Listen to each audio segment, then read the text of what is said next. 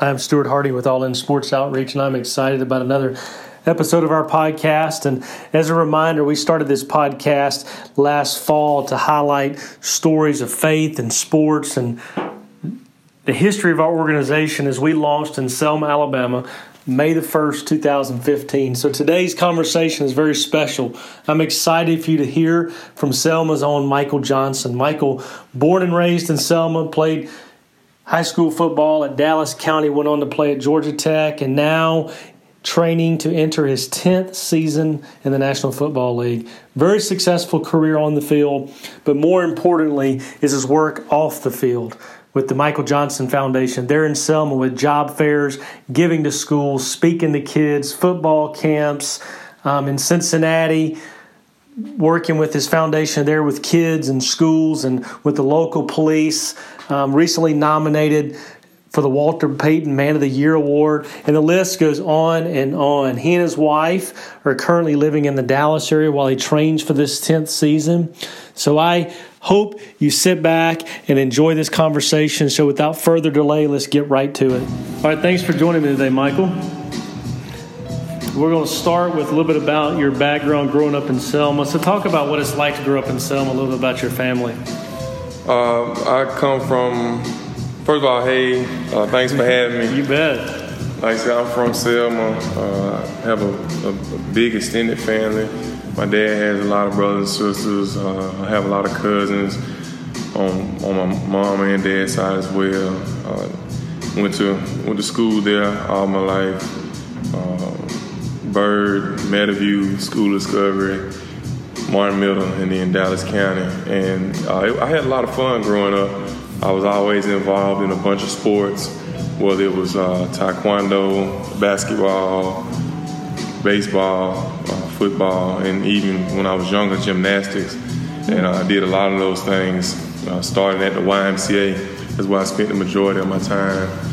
And yeah, that's where I really developed a lot of my skills and athleticism, really just being there playing. And then when I wasn't doing that, I was, at my grandmother's house or, playing there, or at my other grandmother's house riding four-wheelers and stuff. So we were always very active. See, I know growing up in Selma myself, it seems like the YMCA was like the place to be in town as far as sports, and that's good. Definitely. So before we start talking more about sports, this podcast will talk about faith as well. So did you grow up in a family of faith, and just kind of talk about your faith a little bit? Definitely. From an early age, my parents ran a fellowship in Selma. We were part of the Way International as a biblical and research teaching ministry, and they taught me, I remember one of the first verses, they taught me Ephesians 6:1, children, obey your parents in the Lord, for this is right. So that kind of set the foundation and the course for my life to follow. Once I believed that, everything else was easy. And then the second verse was Philippians 4:13, for I can do all things through Christ who strengthens me. Those two verses themselves really empowered me throughout my life. One, I always listened to my parents. They had great wisdom and guidance for me throughout my life. And then just believing I could do all things, not, some things, all things. And I really took that literal. And, I backed it up with my work ethic. I also said faith without works is dead. So my mom used to always say, you and God make a majority. You can do whatever you want to do, be anything you want to be. And it's been true. And so I've always carried myself that way, and I'm very thankful that was instilled in me at an early age, from that being some of my earliest memories throughout life. What you're gonna fall back on, and that's what I've learned from the Word is you go to God with all things, regardless of what it is, and He will supply every need. For with God nothing shall be impossible. I think that's Luke 1:37. But that's why I am who I am, because of my faith, because of my believing. And I would not, I was just talking to my wife about that last night. I would not be where I am without that. But, you look around, it's like, you from Selma, what makes you different than, anybody else?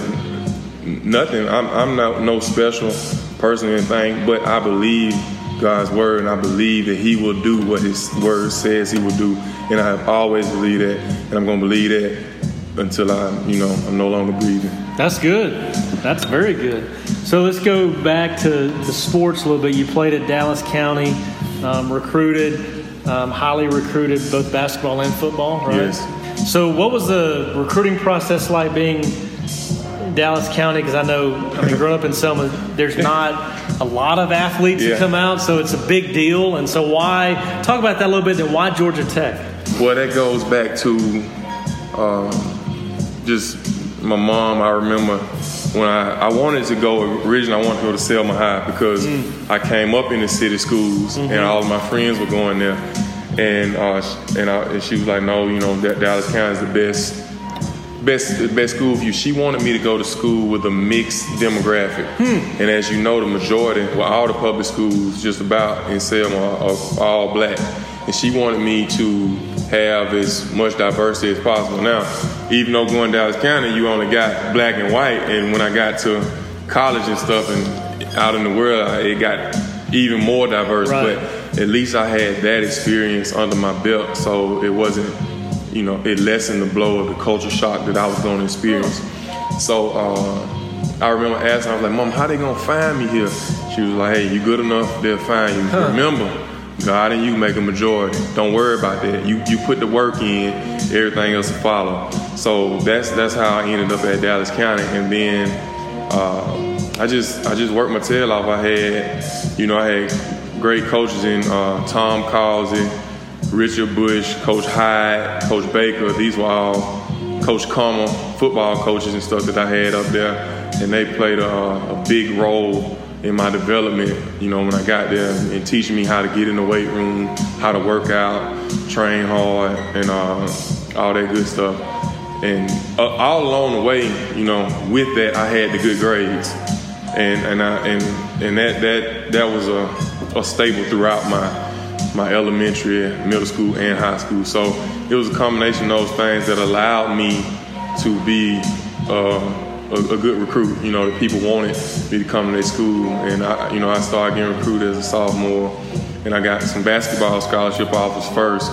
But then my junior year, in the spring, going into my senior year, is when I started getting football interest, and I went to a couple of one-day camps that they do, like senior invite camps. I remember going to camp at Alabama, UAB, and Georgia Tech, and Georgia Tech.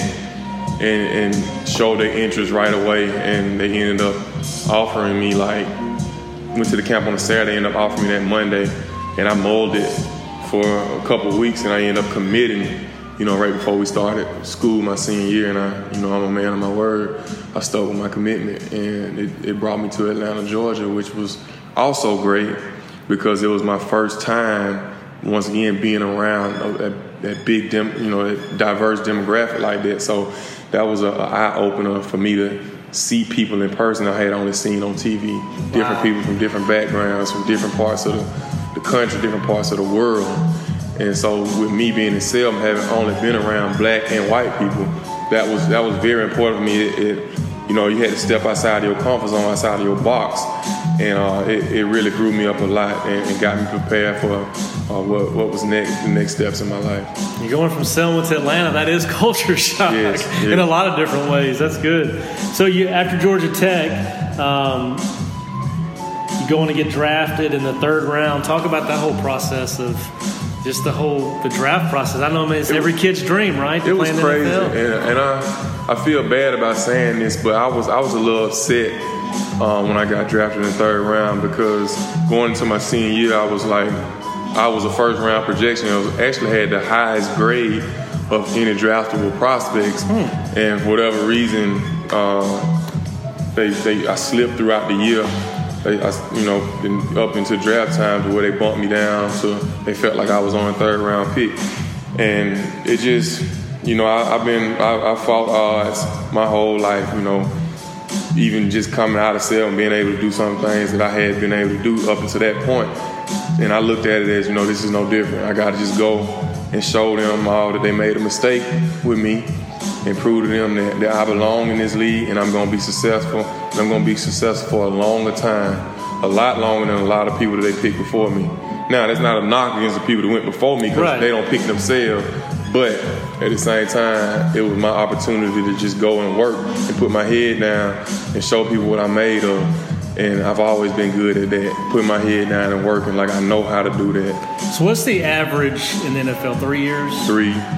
And this is, you're entering 4. your what? 10th. 10th. So yeah. And I got many more. So and I really feel like I'm not gonna speak too much on that. I got my individual goals, and I keep that for my inner circle. But team wise, I want to win. Absolutely. I want to win, and I'm looking forward to doing that. So, entering your 10th year, you've played with quite a few teams. So maybe share, a favorite memory, a memorable game, a memorable teammate. I mean, just what's a memory that pops out in your career so far? I've had so many. It's hard to really put.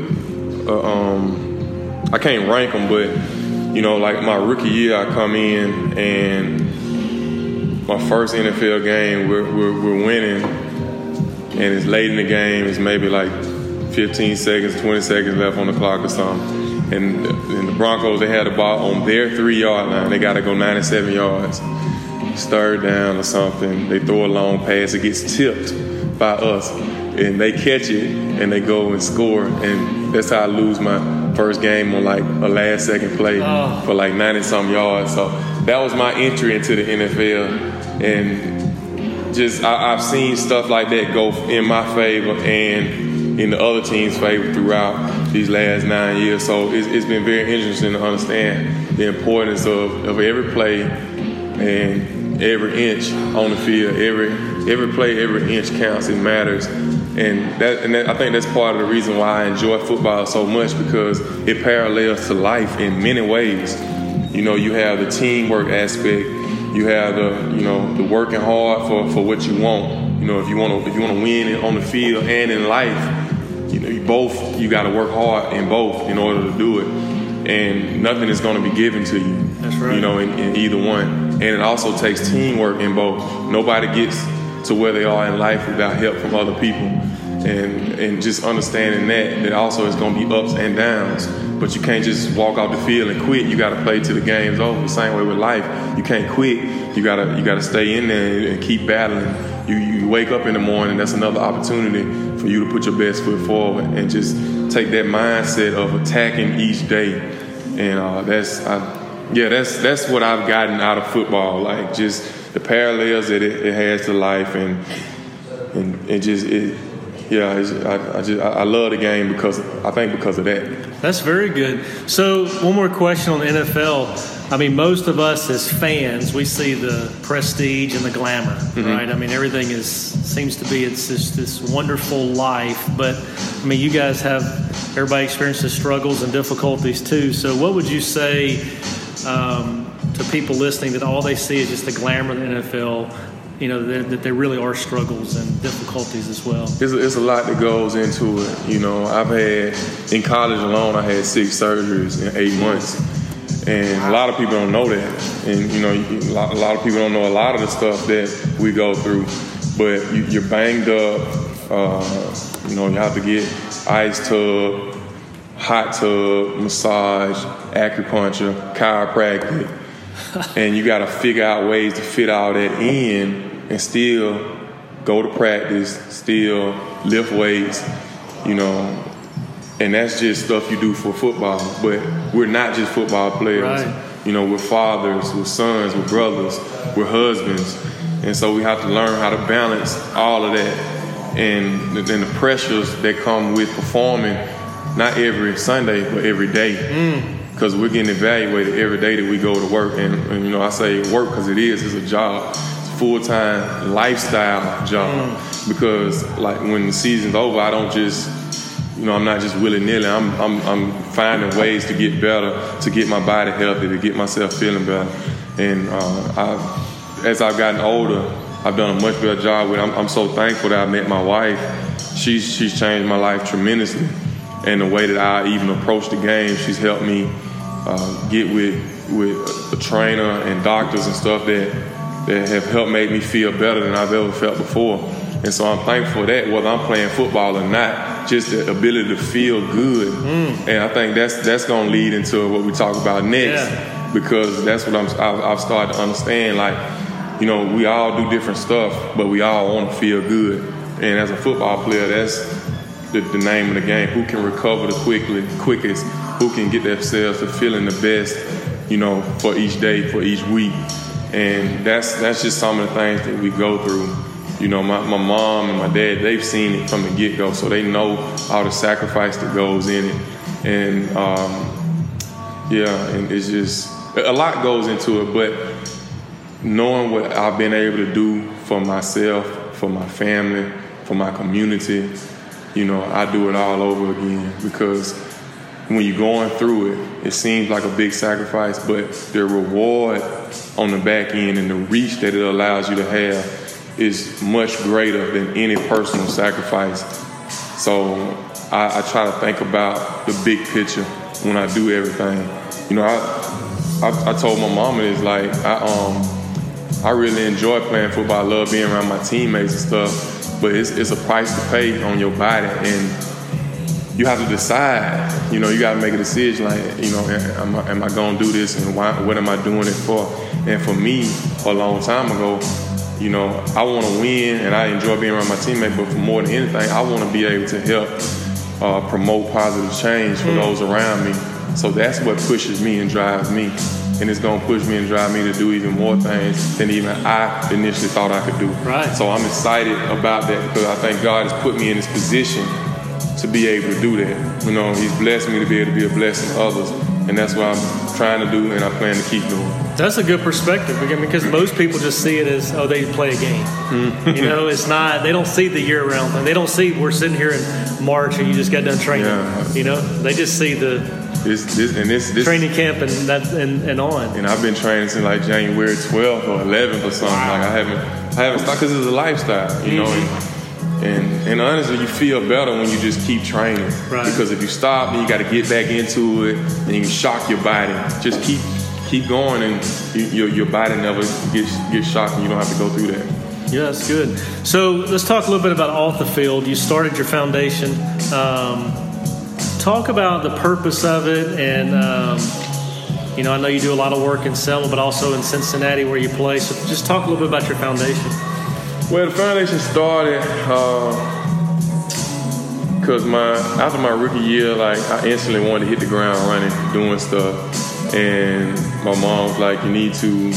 I don't know when we actually incorporated, but she was like, "You need to make a foundation," and it was like my rookie season, and so we got it. You know, see it first, vision for success, because that's what they always taught me, her and my dad. You know, you got to see yourself where you want to be. You have to, in your mind will take you wherever you want to be. Your mind controls your body, controls everything. So it's got to be in your mind first. Envision yourself doing things, and that's the message that we try to push out there to people and the kids while we implement different programs. You know, whether it's me going and talking to kids and teaching them, you know, the type of mindset that was taught to me, or talking to them, or, you know, donating money to different events and different things, or putting on camps, going to camps, sending them to camps, sending them on trips. Like, whatever we're doing is with thinking that, okay, this will help them envision themselves where they want to be. This will teach that mindset, that train of thought, because once again, where I am now is a direct result of what my parents put into me. You know, they put into my mind, like they made me believe, and so that's what we try to do, whether it's in Selma, Cincinnati, when I was in Tampa, Atlanta, or even now in Dallas. You know, I'm just trying to. I've always tried to help out where needed, and I've tried to always make myself available to that. As long as it was something positive for kids, creating positive change for kids, I've always, you know, wanted to support, and that's just really it. Yeah. That's good. No, so I mean, talk about Selma a little bit. I mean, we can talk all day about needs in Selma and, you know, what's going on there, but, you know, what do you think is the biggest need or challenge facing Selma? You got to set the vision. Got to set the vision and make it plain. If all you ever see yourself is as what your parents or your grandparents did, then that's all you will ever be. And we got to teach the kids to dream and think beyond what they see on the daily. You are not your environment. Even though that's what you're around, is what you see, that doesn't have to be your future if you don't want it to be. So with the foundation, we like to try to show them things and provide different opportunities. Even when I talk to them, I try to speak power and life and encouragement into them. And it's got to start there, because I understand that everybody wasn't blessed with the parents that I had to put in them what was instilled in me. So, it would be great if more parents would step up and say, okay, I feel short in this, but I'm going to push my kids further and teach them that they can do more, But, it's in a perfect world, you would have everyone doing that, but that's not the case. So we try to step in where we can and just reinforce our message and tell them as much as possible and show them. And we got a lot of stuff in the works coming that we plan on helping aid that. And so far, the main thing my biggest thing that I've been able to do is my camp weekend, where we have the camp and we added the educational piece to it and the job fair and stuff on Friday and whatnot. So that's really to bring the kids in. And we do it at Wallace to show them different jobs, different colleges, different requirements that they may need and they may not know about. And that's part of setting the vision for them and encouraging them that they can do. And I wish more of the community would come out and participate in it. It's no reason that we should have open seats or open space in anything that I do. Absolutely. Because it's like, I'm doing this for y'all. I'm doing this to help. At little to no cost, right? The camp was $25. The camp is $20. Yeah, you're not gonna find a football camp in Dallas less than $120.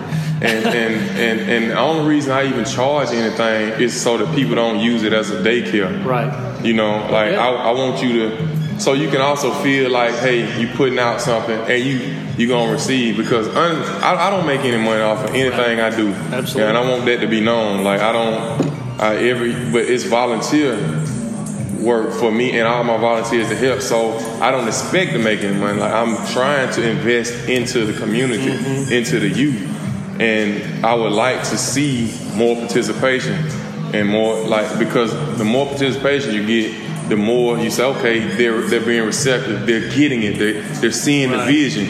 When I have a camp that holds space for 300 and I'm only getting 150, it's like, wow, they're not getting it, they're not receiving it. Okay, I'm going to keep trying, but eventually what's going to happen is I'm going to go somewhere where they will receive it. And that's the honest truth. I was talking to my mom about that recently, and it's just, I will keep trying, but you got to go where the people want to help themselves. That's right. I want to help, but you got to want to help yourself for me to be able to help you. So if you helping yourself is just coming out to one of these things, then that's good. That's a step in the right direction. But I know my foundation and my staff of people that I have down there working every year and helping out with everything. They put so much time and energy into it. I want them to be able to see the results from their work and their effort. Right. You know what I'm saying? Because they're not paid to do any of that either. And, they're on ground zero making it happen. Without them, I wouldn't be able to do any of this stuff. And so I wanted to work more, not just, for me to see it, but I want for them to be able to see it as well. And at the end of the day, for the kids to be successful. I've always said, if I get one, to understand and receive, then, we've made an impact. Yeah, we made an impact. Absolutely. But there's no reason that we shouldn't get even more. I agree. Absolutely. So you mentioned a little bit earlier about the focus on health and wellness. So there is a shift this year in your event, no longer football camps. So talk about your event that's coming up in April and why the change from the football camp to more of the health fair. Well, we still gonna do the educational stuff on Friday, and but Saturday we're going away from the football camp. Just going back to what I talked about is being. I just don't feel like it was taking advantage as much of the platform as I could. Because I play in the NFL. I bring NFL guys down every year, multiple. And these kids have opportunity to come and learn from them. That's cool, that's all well and good. But at the end of the day, I feel like I go around the country talking to people about health.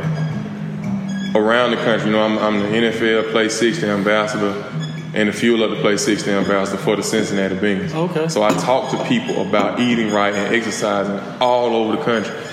Why am I not talking about that in Selma? I think it's even more important that I share with people how to feel better, how to get their health up. Because no matter who you are, how old you are, you want to feel good. So that's why we're having a shift to that, and hopefully we'll get even bigger draw. Because I just think that's my best way to invest in the community is to make it feel better. Because once you feel better, then you're able to go out and do things that you may not have been able to do before. Just because you feel better, at least I know it is that way for me. Absolutely. The better I feel, the more I can do. Because if you don't feel good, you're not being your best self for everybody.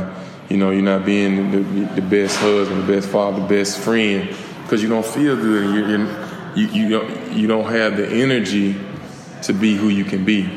And what we're going to do is we're going to be showing them different ways, different diets, different ways of exercising, simple things that they may not have thought about that's right under their nose that everyone can be doing to make themselves feel better. And we got some other stuff in store, and we're just going to keep on pushing that. I think that's an angle that needs to be worked. And with the things that's going on in our community down there, especially just in the deep south with the diabetes, the high blood pressure, and things of that nature,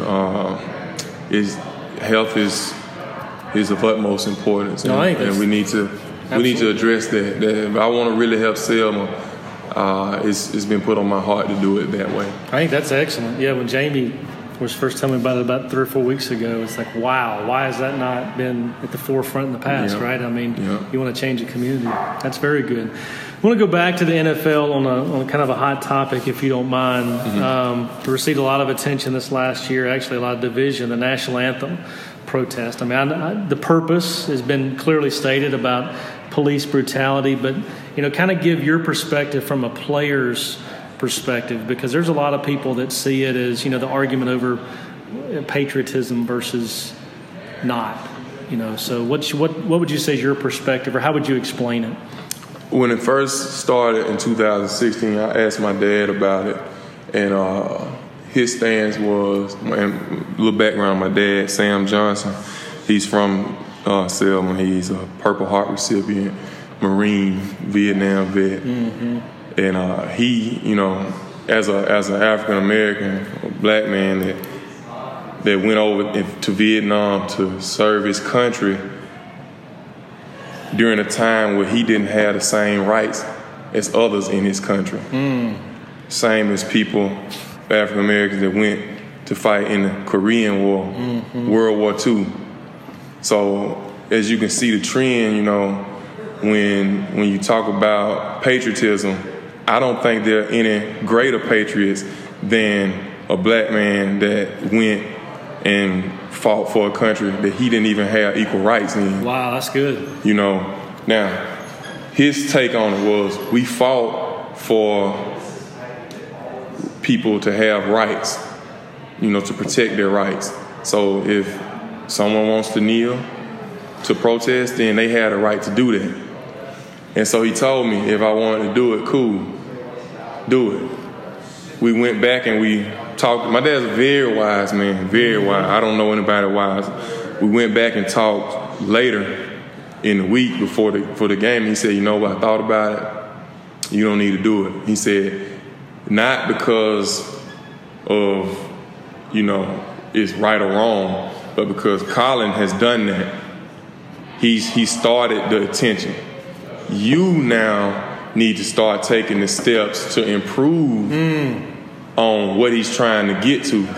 He started that. So, he took the knee. He made it a topic. He brought the attention. So now it's up to you to start putting the action behind it to help improve it. And so from how I wanted to attack it was doing what we were doing is having kids and law enforcement officers meet to relax the tensions on both sides, because fear is fear. It's all this is based in fear and misunderstanding.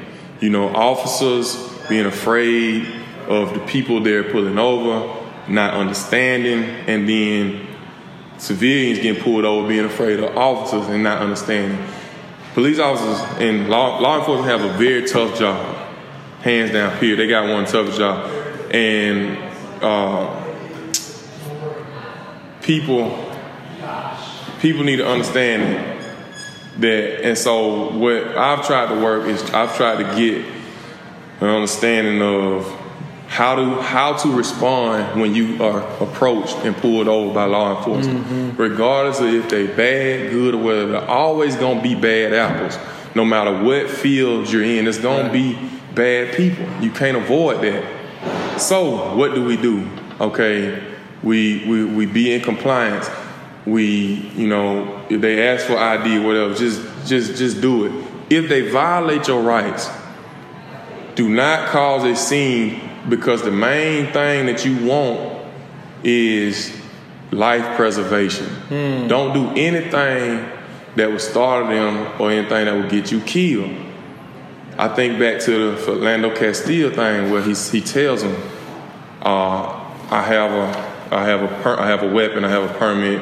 He's like, show me the permit. He reaches for the permit, he gets shot. You say, hey, what do you do in that situation? Personally, I say I don't even tell him. And that may be illegal. But with everything that's going on, I'm not even going to do anything to put the law enforcement in a situation where he feels like I'm a threat, where he feels like, and if I get in trouble for that down the line, then that'll be my argument. That people have been getting killed for reaching for things. I'm not going to reach for something in front of you. Right. I'm going to do whatever. Also, it's like we tell them, you get pulled over, have your license and insurance and registration already there so that you're not fumbling and reaching for it. Have it in like a little envelope or something so you can just grab it and have it ready for when they get there. It's little things like that can ease situations. On the law enforcement side, to weed out the bad apples, when we are in the right as civilians and officers still violate our right, we gotta file charges like against them, and we gotta do our best to get these convictions against them, and it's a tough situation to be in, but as uncomfortable as it is, we just gotta do our best to make them uphold the law amongst civilians and amongst themselves. And so if we get to the point to where we're all, being peaceful with one another, then I really feel like we would see less of that, and hopefully, start getting some convictions when the officers are in the wrong.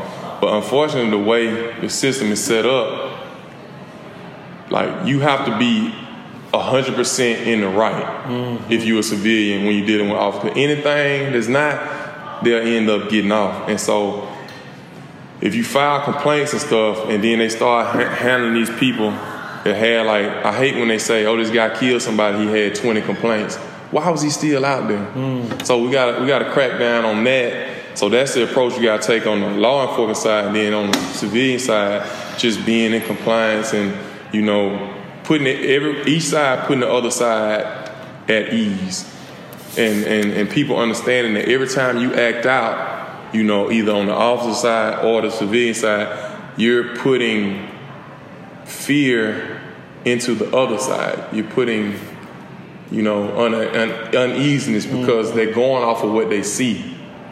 And it's I could talk on that for hours, right? Absolutely. But I think that back to the original question with the kneeling and stuff, like I said, It's within their right to do that. It's a peaceful protest. You know, you can look at other protests where people get killed, you know, and no one's getting hurt, no one's getting killed. I don't want people to hide their racism behind the term patriotism. Don't do that. Because I saw a lot of that going on. That's right, absolutely. A lot of that going on. Because if you honestly think that things are right in this country, you got on beer goggles. And it's only going to change, you know, one person at a time, really taking it upon themselves and asking, am I part of the problem or am I part of the solution? Am I perpetuating the mindset that this group of people are less than me and, you know, and I'm above them, or am I treating everybody equal, treating everybody with respect and expecting the best, expecting the positive out of people instead of approaching them expecting something negative? That's good. You're a great example of trying to be part of the solution. You talked about bringing kids in front of the Cincinnati police, and because of that, this year you're nominated for a prestigious award, the Walter Payton Man of the Year. You know, so kind of talk about that process, or maybe give the listeners just a brief description of what is that award, and you know, why is it such an honor to be that nominee? Because I know on social media the weeks leading up to it, it was crazy. It seemed like it was. It was fun to be nominated, but you know, I tell everybody this, and everybody know me. You know, I don't do anything for any type of publicity whatsoever. I really want positive change in whatever I'm doing. And so to be recognized by my team and by the NFL, it was cool. J.J. Watt ended up winning for his work with the Houston Hurricanes and stuff, and, you know, hats off to him for that. But I've been doing stuff in the community, you know, for over a decade. Right. And I'm going to keep doing it whether I get recognized for it or not. God sees all, and I'm just thankful I'm in a position to help, and He's blessed me with this platform, and I'm going to continue trying to be a blessing to others in any way I can. Good deal.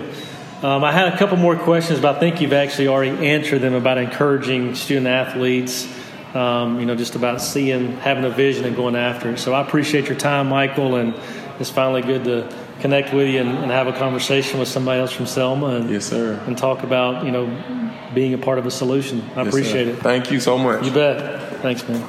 Well, I hope you enjoyed that as much as I did.